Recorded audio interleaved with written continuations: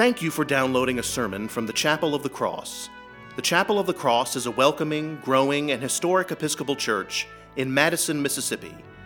I hope you will join us on Sundays for worship at 7:30 a.m., 8:45 a.m., 11 a.m., and 5 p.m., with Sunday school for all ages at 10 a.m.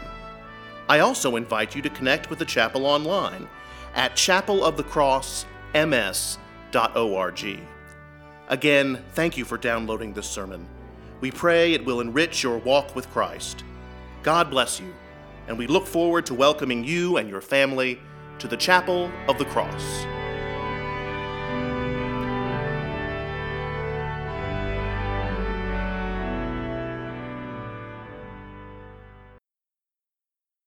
So Jesus asked the 12, "Do you also wish to go away?"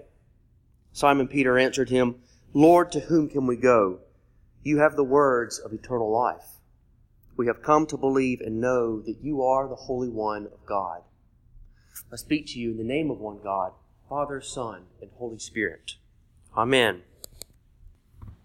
So we moved out of our house this past week. It was a good time. I wish you all could have been there. No, really, to help me, I wish you all could have been there. This past Monday, a 16-foot pod. And pods are the greatest thing since sliced bread. It was delivered to our doorstep on Monday afternoon, and then 45 minutes later, 3 wonderful, hardworking, spirit-filled movers came and helped us stack that pod from wall to wall, from top to bottom, with all of, or most of our possessions. And it only took them about an hour and a half. I was quite impressed. So then a couple days later, on Wednesday, someone came and picked up our pod and took it to the Pod's Storage Center, which is somewhere in central Mississippi. So somewhere in central Mississippi, all of our livelihood, all of our possessions and belongings are being held in storage. I think it is somewhere in Rankin County if I had to narrow it down. So as I said, moving is just a good time. When was the last time you heard someone say, "You know what I really enjoy doing?" The opportunity doesn't present itself that often, but when it does, it always relaxes me. I kick up my feet and enjoy myself. It just really takes off all the stress. Moving is just always a good time. No, you've never heard anyone say that, because moving is the complete opposite of all those things. It is stressful. You have to do all of this planning. All these parts have to come together. So moving is no fun at all. It is not relaxing. It is not a time to prop up your feet.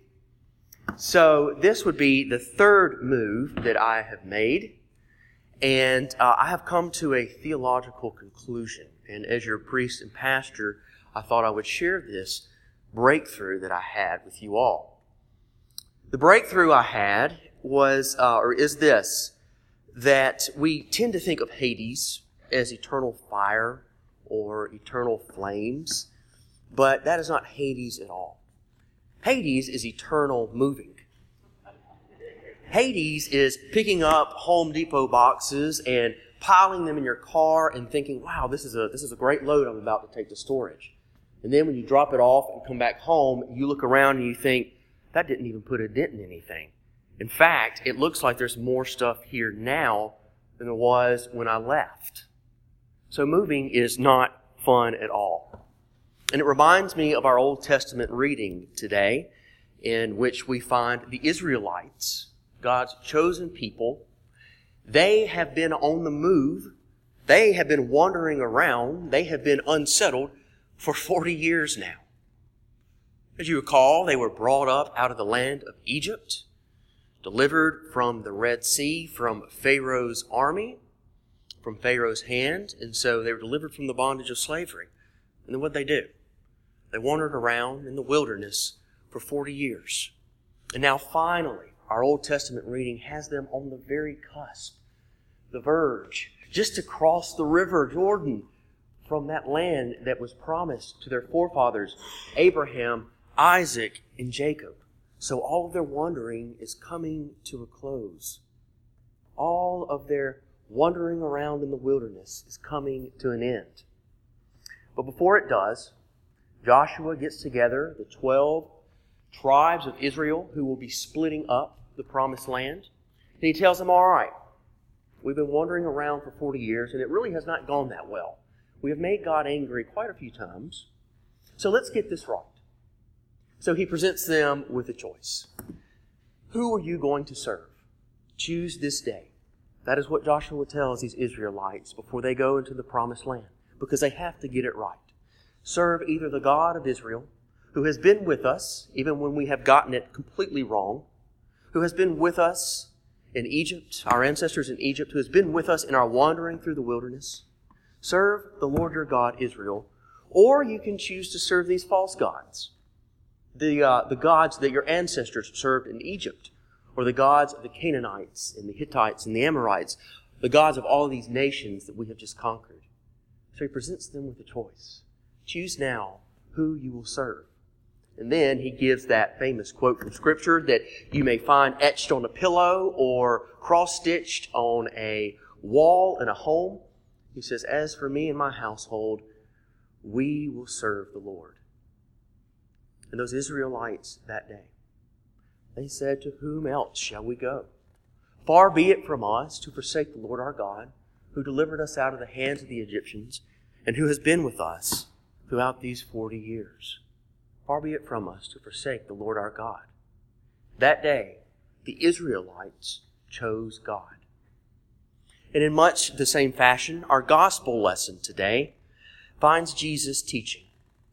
Jesus is teaching the disciples, not just the 12, but a larger group of followers who have been with him throughout his ministry in Galilee.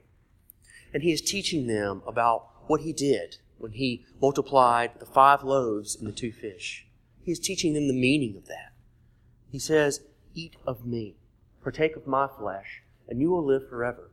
I am the bread that came down from heaven. Not like that bread that your ancestors ate and died. I am the bread that will enable you to live.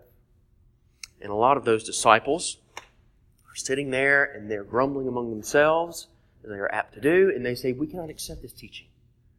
And so what do? They quit following him. They turn away from following Jesus.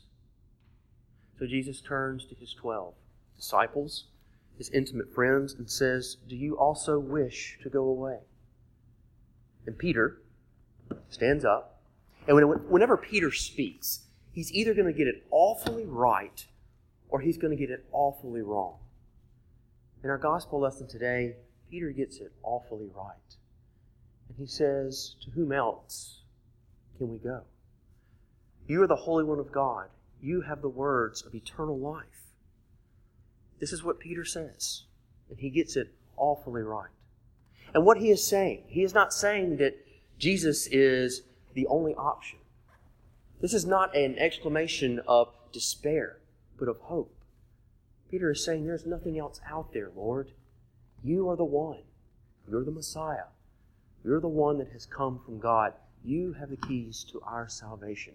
And so that day, Peter and the disciples, they too, like the Israelites, chose God.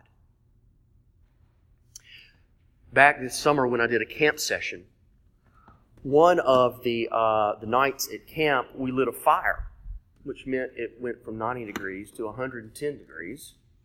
But it was a lot of fun. We had s'mores, and all of the children came together. And, of course, if you have a good blazing fire, then you need a guitar. And so one of the permanent staff members who was in charge of music got his guitar out and was playing a bunch of camp songs. And he turned to me and he said, well, what's your favorite camp song? And I thought for just a couple of seconds. And I said, sit next to me. It's written by the Reverend Patrick Sanders, who is the rector of St. Peter's by the Sea Episcopal Church in Gulfport. Sit next to me.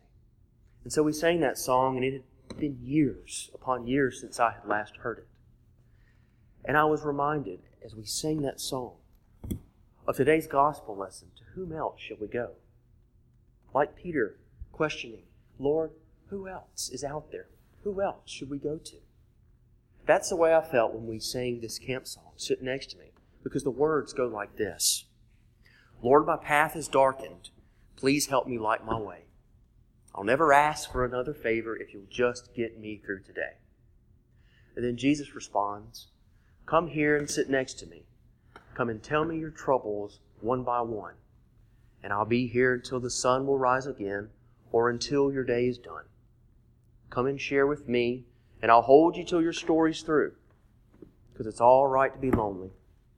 It's all right to be blue.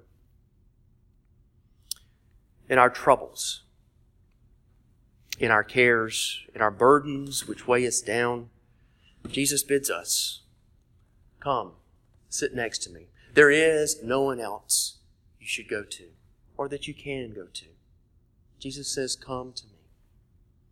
Come to me and tell me your troubles. Jesus, the bread of life who has come down from heaven. Jesus is our hope. Jesus is our rock and our comfort, and Jesus is our stay. He knows us intimately. He knows us intimately. He knows the number of hairs on our head. So intimately does He know us that He calls us by name in our darkest hours, because He knows us intimately. And the changes and the chances of this life, in the wandering around in the wildernesses of our lives, the one thing that is constant, the one thing that is always there, is our Lord Jesus Christ. Our Lord does not abandon us. Our Lord does not go away, but is closer than the next breath. It is Jesus who bids us, come sit next to me. It is Jesus who bids us from all of our wanderings to come home. To whom else should we go? Go to Jesus. Amen.